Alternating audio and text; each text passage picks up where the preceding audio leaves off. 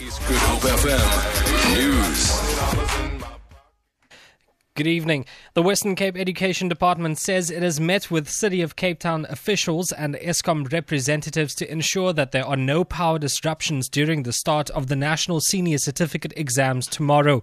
Close to 9,000 candidates will write their computer applications technology exams in the province tomorrow, and a further 800 will sit for their information technology paper on Tuesday. The department spokesperson, Jessica Shalver, says all networks and workstations have been set up at the various venues. South Africa didn't take disruptions to power. In this case, we have engaged with both Eskom and the relevant municipalities regarding the dates and times of the CAP exam and the IT exam, which are taking place tomorrow and on Tuesday, to request that they do not have any planned power outages during the times of these examinations. Wits University's Executive Council members are currently meeting to discuss the proposed increase in tuition fees for next year. This comes after the 10.5% increase, which was earlier agreed upon, was suspended yesterday. The students staged a sit-in on the university's main campus in Braamfontein from Wednesday to Friday. They demanded that the increase be scrapped, and this is Wits University spokesperson Shirona Patel. Some members are from within the university, many are outside stakeholders. They include people and representatives from government, from the public sector, the private sector, student bodies, staff, and other bodies as well. So it's a group of about 30 people. There are some student representatives on council as well.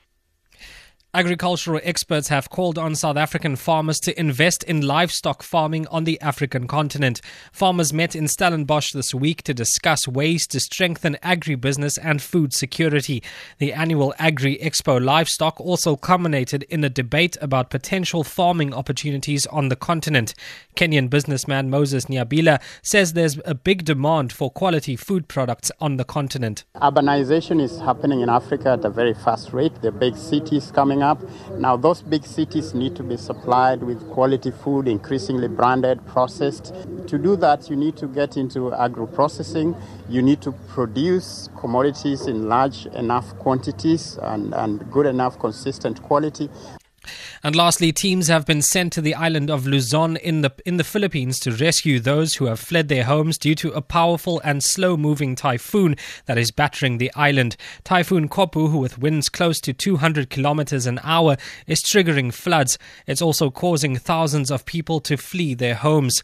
Ramena Marisigan is spokesperson for the National Risk Council. Currently, we are receiving calls for requests for rescue, requests for help, for additional relief packs, and we have those mobilization of rescue teams, and they are the ones getting in touch now with the local government units for their mobilization. For Good Hope FM News, I'm Andrikshay Peterson.